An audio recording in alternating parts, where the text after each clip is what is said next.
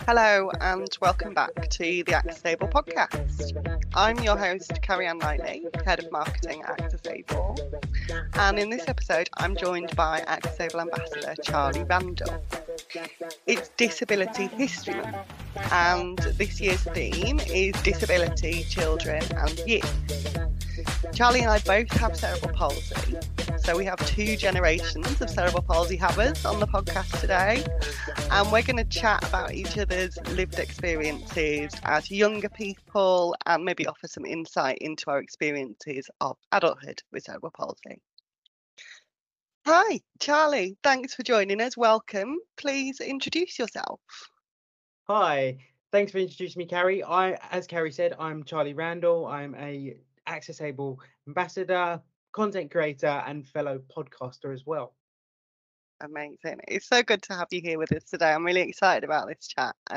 Charlie and I chat a lot, sort of offline or away from recordings, and so I'm very excited to be able to bounce around some experiences with him today.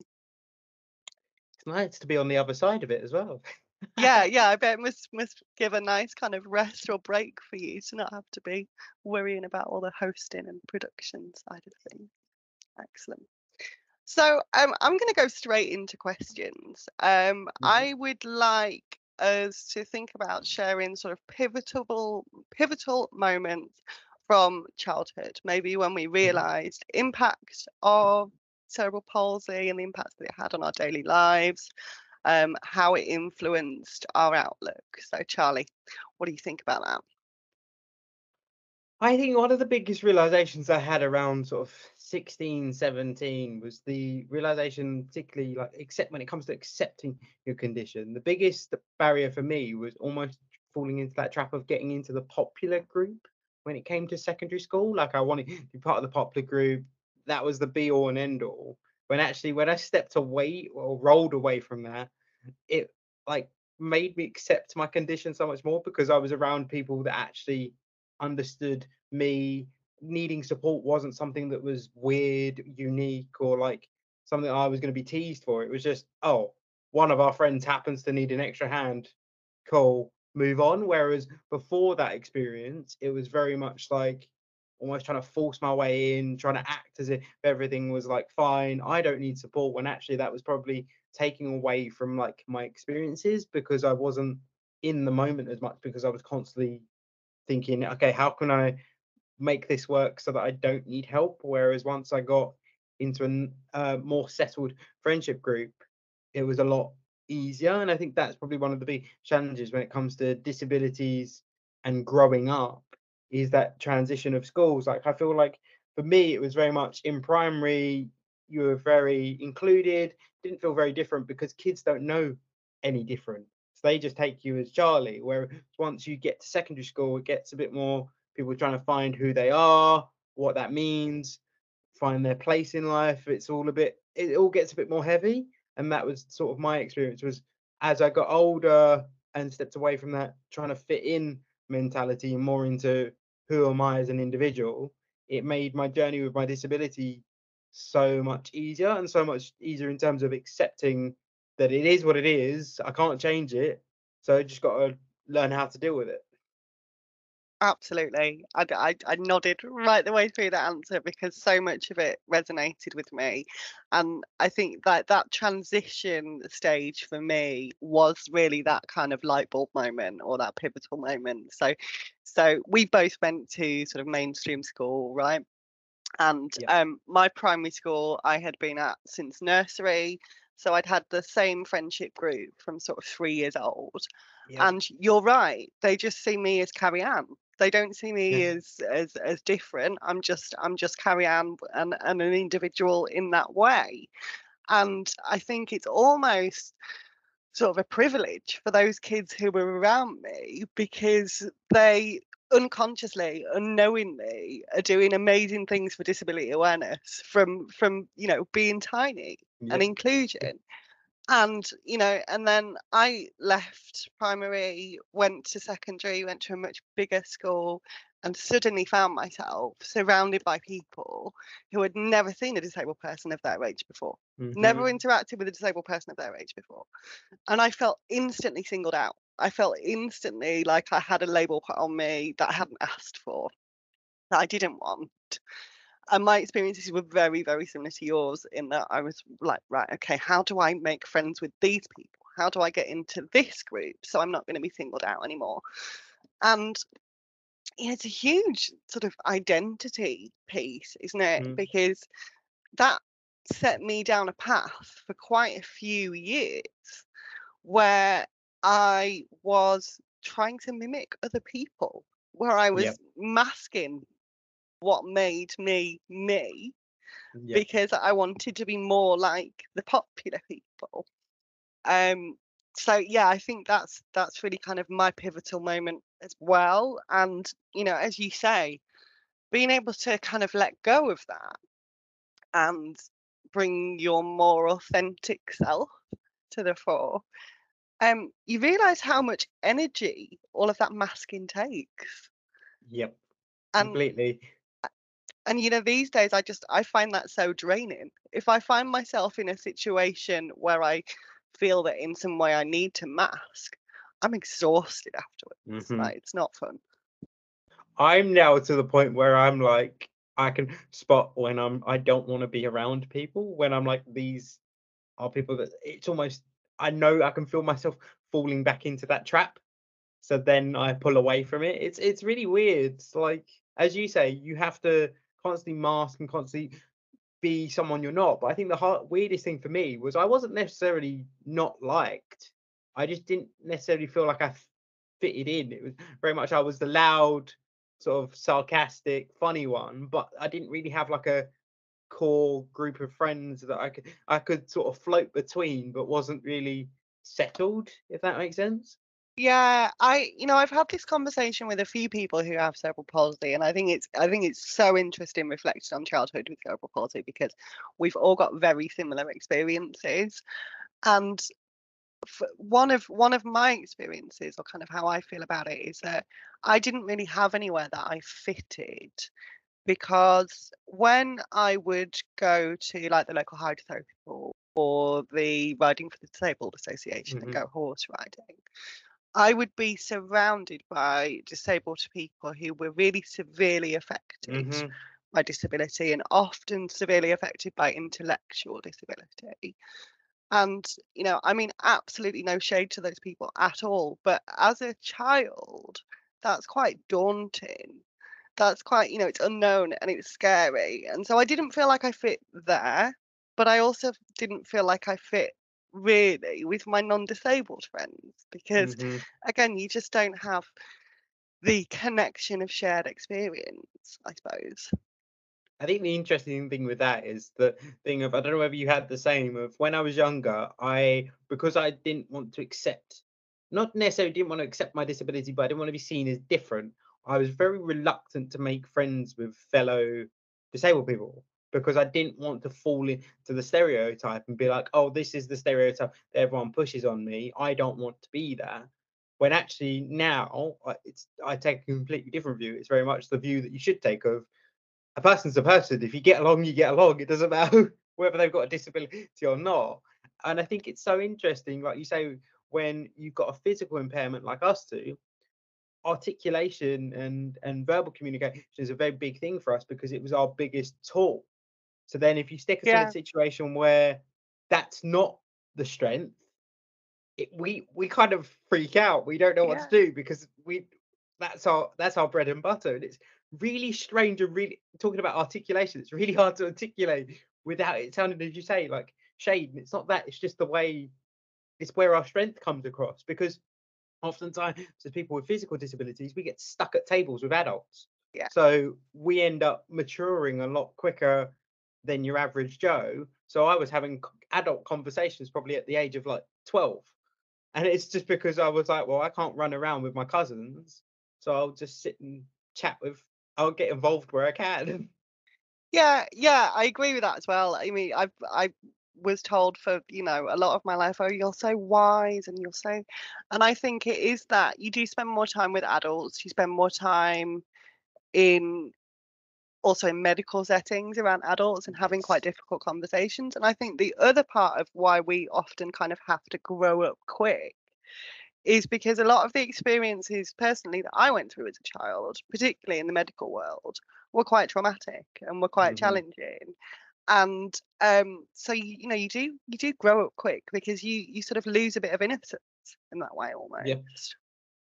It's also you lose having needing support, you lose your independence a little bit. Yeah. So then you're having to rely on adults a little bit more. So then those conversations naturally happen.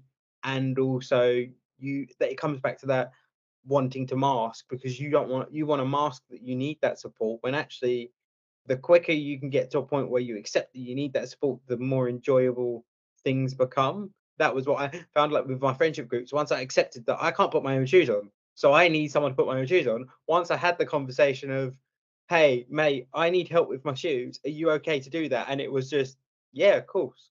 It wasn't this big thing that I built it up in my head to be of, oh, who needs help with their shoes? Like it wasn't that big conversation. And because that barrier got broken, that's an example I use all the time. I then was like, oh, I wonder if they'll be okay with this and this. And then that led to me being able to be included in my peer group a little bit more because it wasn't just adults that were able to support me with that. It was my main age group that were able to support me that as well. And that's so empowering, isn't it? Like, once you get to a place where you can kind of understand what you need to ask for in terms of assistance or help or accommodations, and kind of also why you need to ask for it and that it's okay to ask for it, Yep. then you find yourself, it's like an empowerment and a liberation because you sort of find yourself then masking less because you're naturally more asking for what you need. Completely. And I think that then helped me with my content creation of going, actually, this isn't a big thing anymore. And I think that brought out the extra confidence in me as well, being in front of camera, messing around. I was always that way inclined and being in front of camera. I loved being the center of attention. Being ginger, I always was. So yeah, it's interesting how it all feeds into each other, but I can never pinpoint the only thing I could pinpoint, like when people say to me, what's one piece of advice you'd give? It's that getting to a point where you can accept your condition. And that's a very hard, that's not something I say and go, oh, go and do it tomorrow. But the quicker you can get to a scenario where it's getting easier to accept that, then the journey becomes a lot more enjoyable, if that makes Yeah. sense. Yeah, I totally agree. We're not saying that it's something that happens overnight because it can't happen overnight. It has to happen over time and with experience and with practice. And as you say, you slowly find that actually, life becomes a bit more enjoyable and a bit less daunting along that way. And I think this leads in really nicely to my next question, which is around society's perceptions of cerebral palsy, particularly in adults, and how we think that's evolved over the years. I think it's interesting because I think it really depends on the group that you speak to. So, like, I've seen conversations happen online where people still have this view, more general, of people with disabilities, where we don't go out, we don't have friends, we don't go out for dinner, we don't have partners. It's still that scenario of people going, oh wow, you're out with friends, and it's not anything that's amazing. It's something that your average Joe would do, but in our context it seems that the wider community think it is amazing. But then on the flip side of that, you get the other side where now we're a bit more in the public eye with things like the Paralympics, the Power 100. It's not as weird to see a disabled guy or girl out for the day with their friends having a good time. So I think it really depends on all depends on exposure, and I think that's the biggest conversation is how can we get more exposure of disability, because the more we can expose the disability, the easier the education becomes. So like I always say that someone who's asking lots of questions about disability isn't necessarily an intrusive or horrible person. It's just you happen to be one of the first people that they've met with a disability. So then they're naturally curious and want to find out more. So I think society's done a lot to improve, but it just seems very disjointed. It really just depends on what circle you move in as to how well you understand the disability community and the struggles that we face on a day to day. So it's a really weird one to say. I definitely think we're making progress, but it does feel a little bit like it's a bit I mean, I suppose no progress is linear, but it does Yeah. feel a little bit disjointed. It's a very big question as well, isn't it? And I think it also depends on the environment that you're in and the context that you're in. So Mm. I live in quite a small town. I am instantly recognizable by most people in this quite small town because there aren't very many wheelchair users who lived here, and I've always lived here. But I still get the occasional double take when I'm like out walking the dog independently. And like Mm-hmm. that is literally as normal a part of my routine as brushing my teeth is. Like I don't even think about it. Yeah. Most of the time I get half around the block and realise I've still got my slippers on because I haven't even thought about it before I've left the house. So maybe that's why they're double taking. Maybe they just like the look of my slippers and they're a bit jealous that, can't wear fluffy Of slippers when you're course. walking. Yeah. Um, but I think, yeah, it does depend on the environment because I go into a city, I come into Manchester or London or whatever, and I'm as invisible as everybody else. Mm. And I kind of like that for a day or two. Like it's nice to have that kind of anonymity. But Yeah. I also really like the fact, although I sometimes get quite annoyed that I can barely stick my head out of the front door without seeing somebody that I know, it Yeah. is really, really nice to always know that there will be somebody close by that can give me a hand if I get stuck Yeah. when I'm out and about. Yeah. And I have faced a couple of those situations. The dog lead gets wrapped around the wheel, or the brakes fail, or whatever. And there's Yeah. there's always somebody recognisable, and I think that's helpful. But I think what I wanted to say, particularly around perception of cerebral palsy, so it's still very much viewed in a lot of circles as a childhood condition, as a Yeah. childhood disability. And I don't know a huge amount about your childhood experiences, but I can certainly speak to my own in that Mm-hmm. everything was pushed into getting me to my full potential as well as we could, and it was all about keeping me out of a wheelchair. It was all about Yeah. getting me to walk Yeah. with a frame. Um, and there were surgeries, there were experimental treatments, there were, all this kind of Mm-hmm. jazz. And then I got to 15, 16, and all of that support literally disappeared overnight. Yep. Exact same experience here. Exactly the same.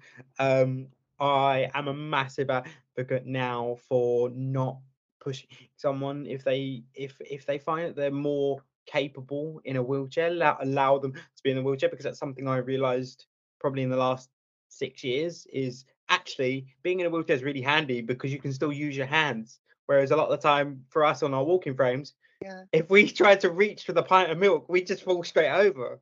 And it's so anxiety inducing because you're constantly worried, oh, I'm going to fall over, going to fall over. yeah, Whereas in my wheelchair, I feel a lot more stable, included in conversations. It's not as tiring. So when I'm out with friends, it's a lot easier. And I think we need to get away from this mentality that it's like you have to be society's thing of quote unquote normal. So every person I know with cerebral palsy has been pushed to try and make you walk, try and make you yeah, use your walking frame, and try and sort of almost achieve this masking that I don't have a disability. And I think yeah, that's one of the biggest struggles when it comes to content creation. Is there's some places out there that almost say that it's curable, and it's not. At the moment, unfortunately, it's not. There's things we can do that make it better, but this whole image of, oh, you just need to work harder needs to go because it puts too much pressure on the individual. Allow them to live their life. Not every, and this is coming from someone who spent years in the gym and years swimming.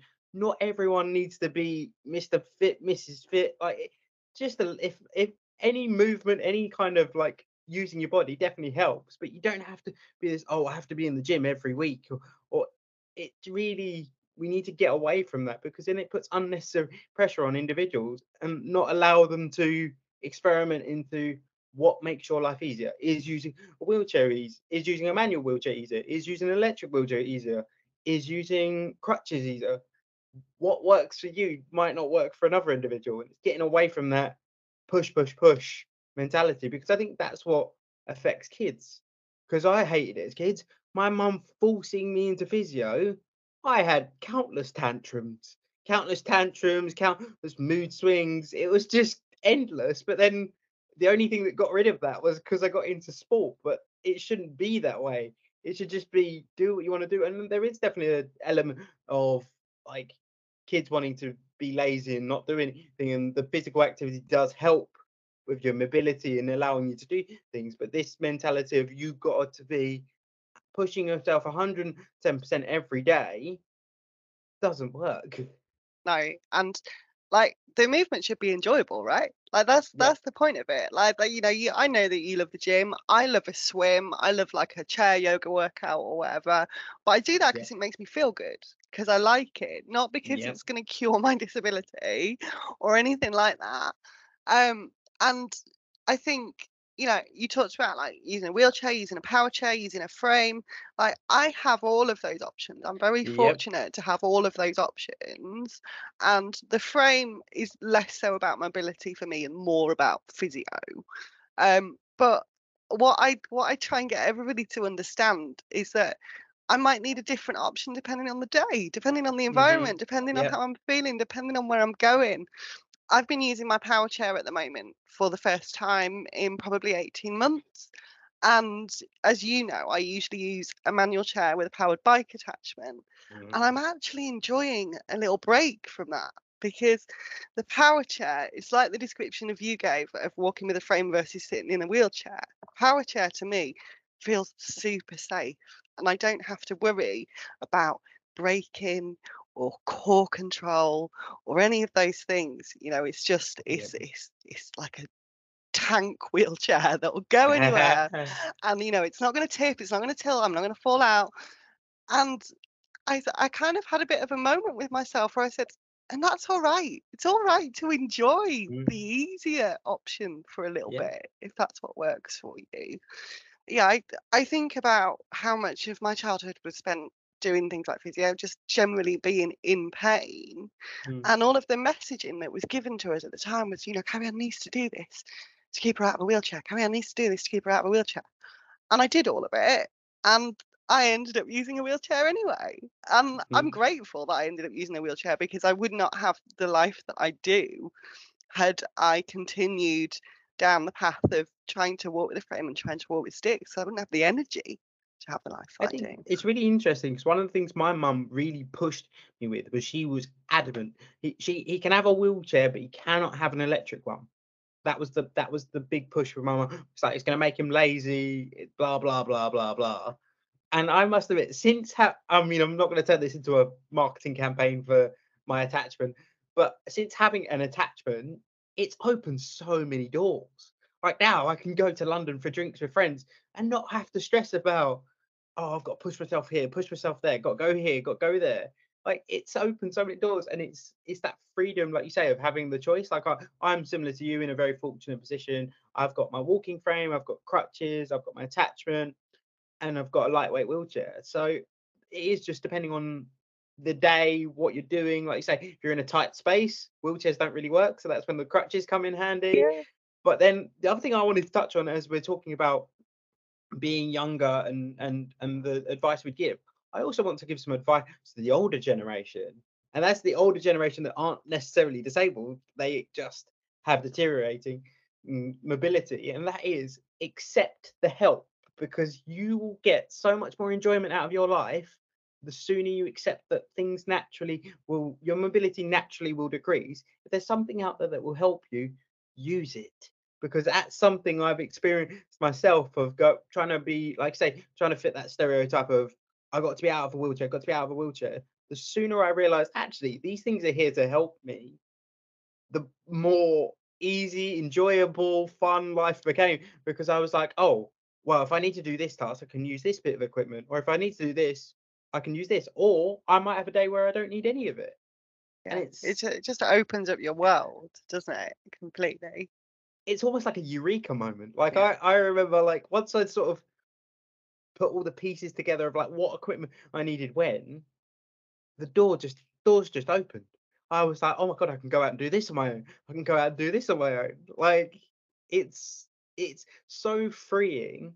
Yeah. And I think that would be one of my pieces of advice to the younger me was accept, like look at any piece of equipment, any like new style of getting around, whether that be crawling, whether that be I don't know, just anything that's different that you were a bit like wary of because it looked strange or it was different, try and step away from it and look at it as if how is it is it going to help me? Is it going to open a door for me? Because if it is, do it. Yeah, yeah. What are the opportunities? And I just want to give a moment actually to what you said in that there. I just want to give a moment to crawling, right? Because I owe a lot of my independence to crawling. Mhm. My physio said that when I was a child, when she first came to see me, I was already kind of crawling and bunny hopping around the room because there was no stopping me. It's not Yep. like, oh no, Carrie Ann can't get there because she can't walk. It's like, no, Carrie Ann will find a way to get there. Yep. And even to this day, I am still grateful to be able to use my knees when I need to get around in a way that suits me. But I Mm. don't talk about it publicly a lot because I think There's a shame. a lot of people don't Yeah. get it. And there's a shame to it. It's almost like, oh, that's a thing a kid does. Yeah, But then actually it's just a thing that it's a tool that we use to support us. yeah, And it's really interesting. Like it was funny enough. I guarantee anyone that's not got cerebral palsy or a disability where crawling's a thing, they have no idea what the term body hopping means. And you said it, and I went, I know exactly what you mean yeah, because yeah. I do it all the time. Yeah, and just today I put a photo on my Instagram story this morning and I did like an outfit of the day photo and I did it on my knees rather than Yeah. waiting until I could be in front of a mirror in my wheelchair and get the perfect shot because actually that's how I check my outfit in the morning. I get on my knees and get in front of the mirror. So, yeah, I suppose it's yeah. If I was thinking about advice to give to my younger self, it would be kind of yeah, just as much as you can, just do you, be Hmm. you, and don't worry what anybody else thinks about it. And I think the other thing along the lines of kind of your advice that you gave to yourself would be um, also, like, don't be afraid to tell the adults when you don't like something, or when you don't want to do something, or Hmm. when actually it hurts too much and this doesn't feel right. Because I was a very passive little girl, and I was always really praised by the medical professionals around me for never complaining. And reflecting on that as an adult, I think, well, it wasn't really because I didn't have anything to complain about. It was that Mm. didn't feel that I had the space or the voice to do that. Yeah, yeah, completely relate to that. Obviously, people would probably know me and be like, "Oh, you used to shout and holler," but then it was very much like I had at home. I very much knew that I was the younger one, so I kind of had to go along with what mum and dad said and crack on. Whereas, as you say, you look at it afterwards and go, "Why was I doing that?" Like there was exercises that I was made to do that I knew in the back of my head, no matter how many times I did it, I was never going to be able to do it, but I still gave it my best shot. And like you say, it's that whole thing of just giving the power back to the disabled person. Yeah, It's a really, really strong one. Actually, one question if you don't mind, that I want to ask go was, for it. what's your view when it comes to surgeries in young people? Because there's a big discussion at the moment with like including young people in that discussion, and I'm very split on this, having been through surgery where my parents made, but all of my surgeries, my parents made the decision. My last surgery, I was 12. Major was a major surgery, but I was 12. So as much as I wasn't happy with it, they went ahead and did it, and turned out it was a massive benefit for me. But what's your opinion on the discussion of bringing young people into the discussion of what surgeries they have? Because I think it's really tricky because we can't understand. Like obviously, no one really knows the impact of the surgery, but it's really hard for a young person to wrap their head around. If that makes Yeah. sense. Yeah, this is a super topical one for me actually because I've been doing a bit of work in this space with the cerebral palsy community recently. I actually did a conference session a couple of weeks ago where we talked a lot around this theme. Um, because I didn't feel like I had a voice in any of those rooms. I had a lot of surgery between the ages of 6 and 9, so I was very young. Didn't feel like I had a voice, and I didn't understand what was happening to me or why it was happening to me. And I want to take a minute to explain that what I didn't understand was because, in a 6-year-old's brain, you go to hospital to be fixed when you're not very well. Yeah. And prior to my surgery, I was running around with a K-walker. I was, crawling Yep. around the garden after my mates. Yep. My favourite thing to do was to drag my K-walker up to the top of the hill at the end of our street and then sit on the back of it and fly down the hill. Yep. Yep. And I used to do that in the school playground as well. And it was like the teachers were like, "We should tell her off," but no, we're not going to. Yeah. So that is all to say, I didn't, in my 6-year-old brain, didn't think that there was anything that needed to be fixed. Mm. Didn't think that there was anything that was wrong with me. And I think, it has to be age appropriate. It has to be age Yeah. appropriate. And any kind of medical conversation is daunting, even as an adult, right? Yeah. But I think that it would have benefited me to have had some age appropriate chat about what was going to happen and why it was Yeah. happening and what I should expect, because it's scary, right? When you're Yeah. that Yeah. kid and you're going through more pain than you've ever been through before and you don't really understand why, it's scary. Mm-hmm. I completely agree. I think it's because my second surgery, I've only had, well, I've had three, but two were in a very short space of each other. My first surgery was when I was age 6, and it was a case of I got a cancellation, was coming back from a family holiday, and went straight from the airport straight to the hospital. So that was a very traumatic experience. So if I'm having a great time on holiday, bosh, you are now in hospital and now in 2 casts. And that Wow, yeah, one, that's like a hell of a flip to get your head around, isn't it? yeah, it was quite intense. And so at that time, I didn't really understand what was going on. I was just kind of in a sitting in a hospital bed, having this weird cream put on my hand, and then all of a sudden taken down. So that one, there was a lot less discussion, and like you say, that was where I'd probably want some more age appropriate discussions. Whereas my second surgery, which was SDR, a very heavy duty surgery, very intensive, meant a lot of recovery. There was a lot more discussion around that, and I still wasn't happy with going for it, but my parents made the overall decision. Now, after that, after having that experience, I can say now that I'm glad I had the surgery because it did open a lot of opportunities for me. But at the time, as a 12-year-old boy, I didn't wanna go through that pain again. I remembered I had the trauma of when I was 6, but that's because at the time I didn't fully understand what was going on. Whereas now I kind of knew what was coming.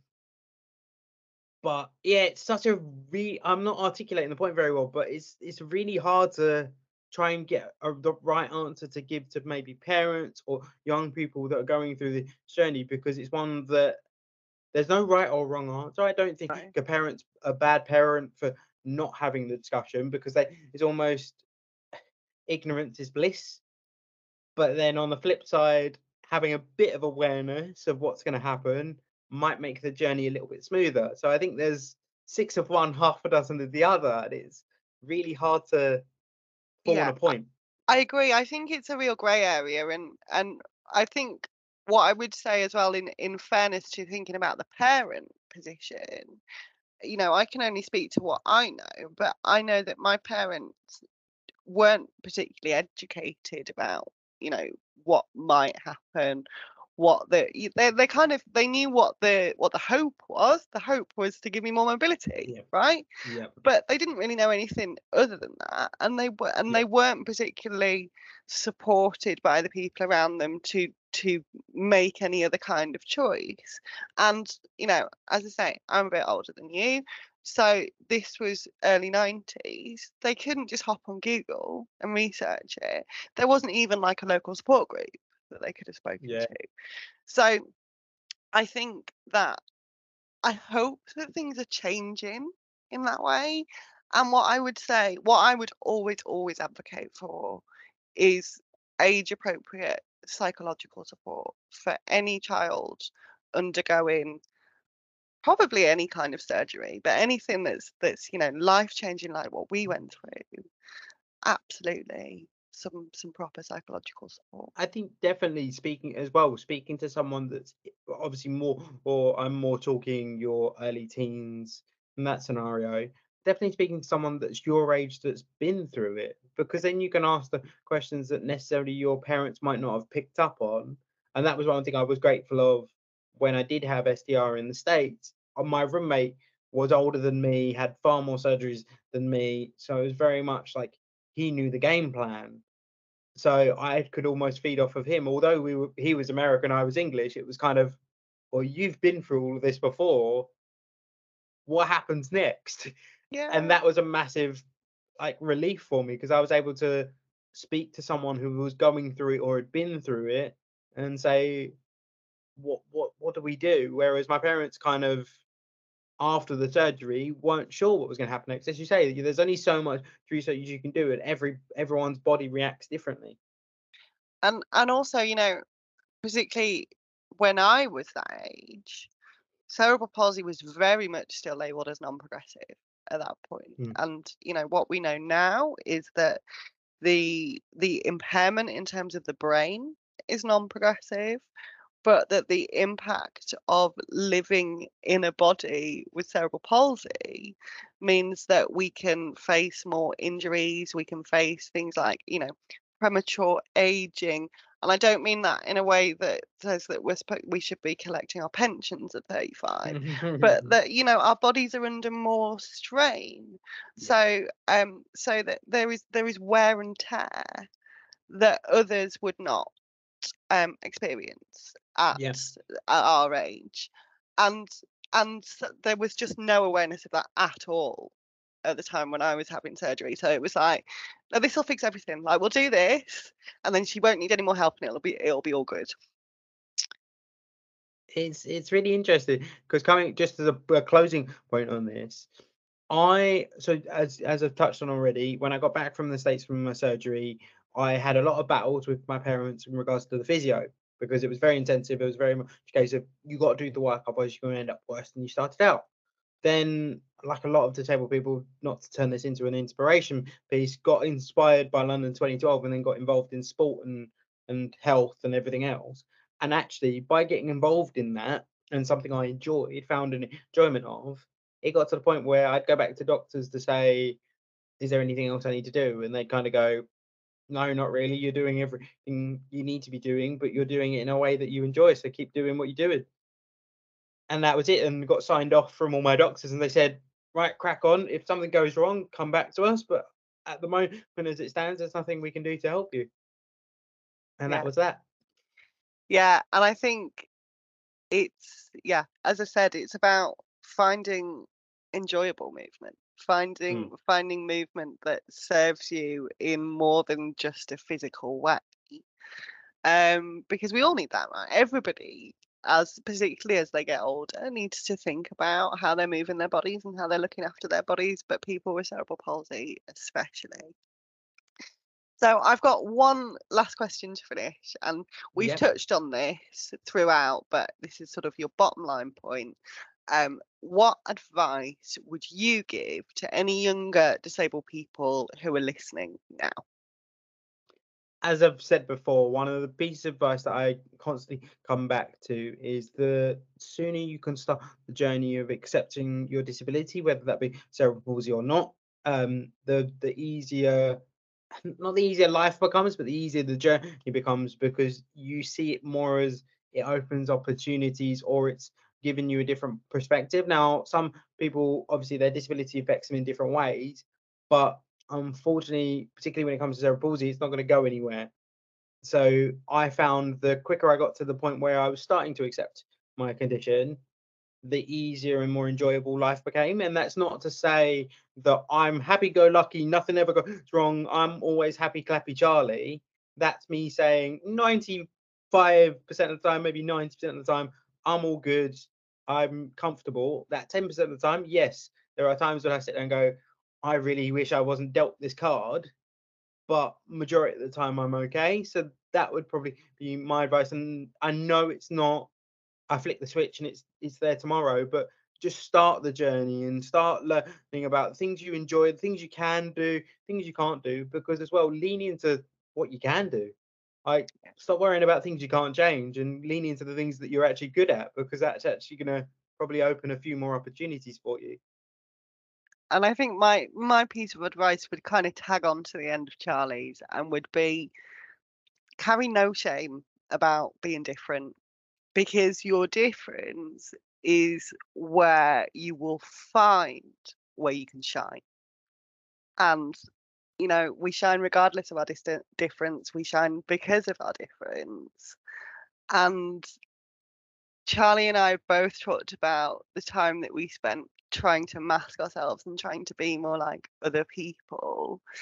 And I think a really important part of acceptance and of letting go of shame is learning what you like, learning what you enjoy, learning what you want out of your life, and not focusing on those things around other people's paths. Completely agree. Thank you, Charlie. I feel like we could literally talk all evening about these different experiences, but thank you so much for sharing your insight. This has been a really enjoyable episode for me. I feel like it's almost been kind of therapeutic for me as well, to be able to bounce some of this around. So thank you very much. Please tell our listeners where they can find out more about you and your work. Oh, this one's always a fun one, because no matter how many times I say it, I always get tongue-tied. So you can find me at N_Q_P_C on most platforms, or just Google my name and I appear. So that's Charlie Randall with ELL on the end. Amazing. Thank you again, Charlie. Thank you to our listeners for tuning in, and thank you to our producer, Lucy Wood, who without this podcast would not be possible. Thanks for listening to the Access Able podcast. If you want to find out more about our work and mission, you can visit www.accessable.co.uk, visit our social media pages at AccessAbleUK on most channels, or email marketing@accessable.co.uk.